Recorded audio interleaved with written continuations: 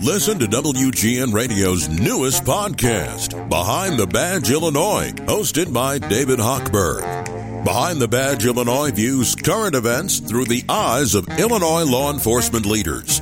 Tune in. Visit WGNRadio.com/Behind the Badge. Josh Hodges is the Chief Customer Officer for the National Council on Aging. Nearly half of baby boomers have no retirement savings. Josh, thanks for joining us. How are you today? Good. How are you doing? Good. Thanks for hanging on. So we all saw the headlines yesterday on the Hill that said nearly half of baby boomers have no retirement savings. And for me, that was a shock. For you, as a person who works for the National Council on Aging, probably not that shocking, right? That is correct. Unfortunately, this is not brand new information for us. This is a problem we've been dealing with for many years. One of the people quoted in the article said to live comfortably, and I'm not sure what exactly that means, but you would need probably $1.1 million. And over half of people, maybe that number is even bigger. If there are half that don't have any savings, I would think the numbers that do have $1.1 million are probably dwindled down, possibly much lower than half. I think the $1 million is, that's great, that's aspirational, but that's not the reality for many people living in retirement right now. The reality is many people rely on Social Security, which only is going to give you about $1,800 a month. That's the average. Imagine living on $21,000 a year. That's being your only income. That's the reality for many older adults today. And why is it that people don't have a nest egg or any kind of 401k or savings that would provide them a little more comfort in their retirement? There's a lot of reasons. Throughout many people's career, they didn't have access to these savings vehicles that many of us are used to now, the 401ks, even the IRAs. Those things don't exist for many low-income people throughout their entire career.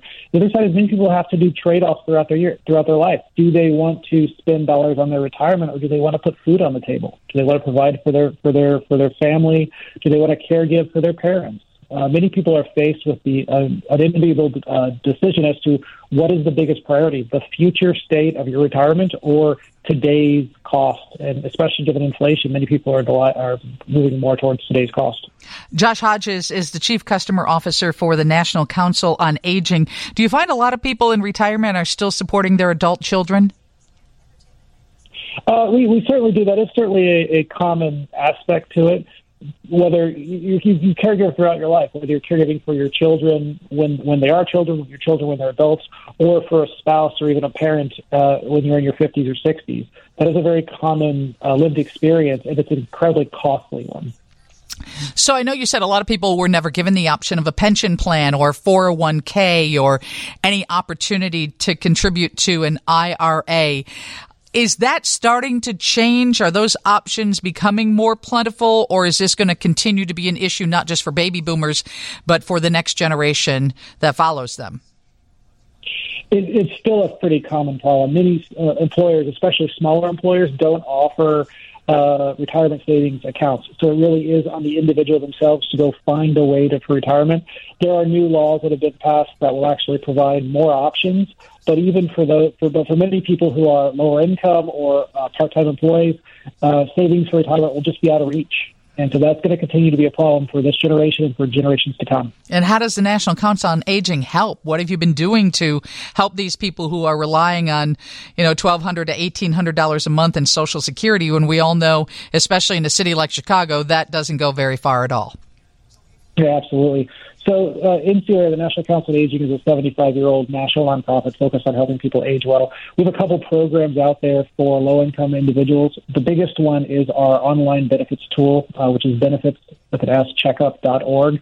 And that tool is a free tool that lets you actually go out there and see what low-income benefits you may qualify for as an older adult.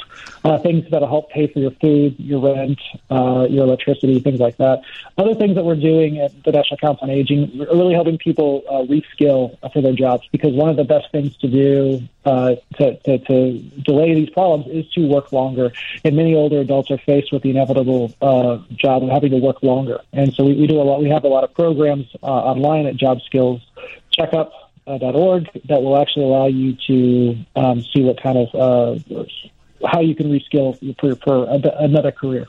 Jobskillscheckup.org. And of course, you can reach that or the other website that you mentioned, which is a derivative of how to see how you're doing financially, right? You can just Google National Council on Aging and you'll find the information you need. Yeah, that's probably the easiest thing to do is to look us up on a search engine at National Council on Aging, and you can see all of our tools and programs out there, and as well as just any other programs that older adults may benefit from, even if we don't actually operate them.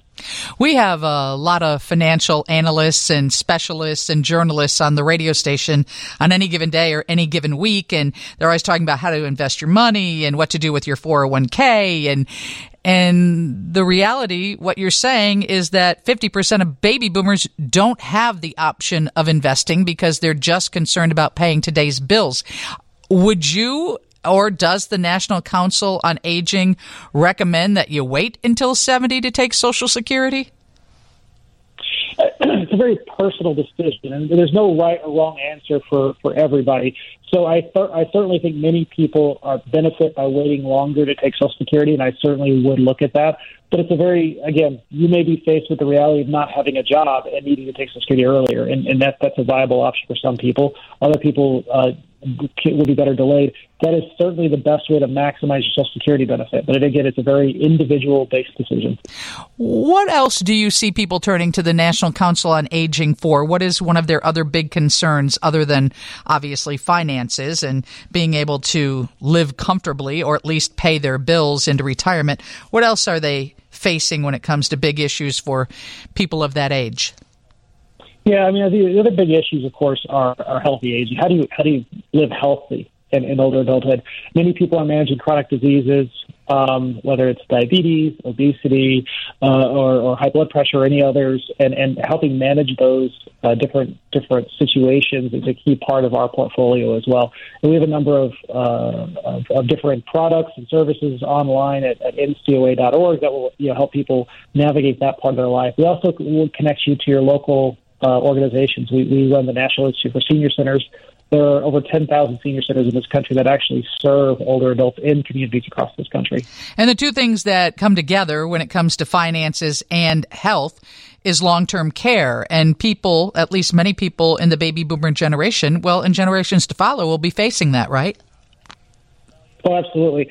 Long-term care is the vast majority of Americans will face long-term care expenses. It's one of the key drivers in economic insecurity as an older adult.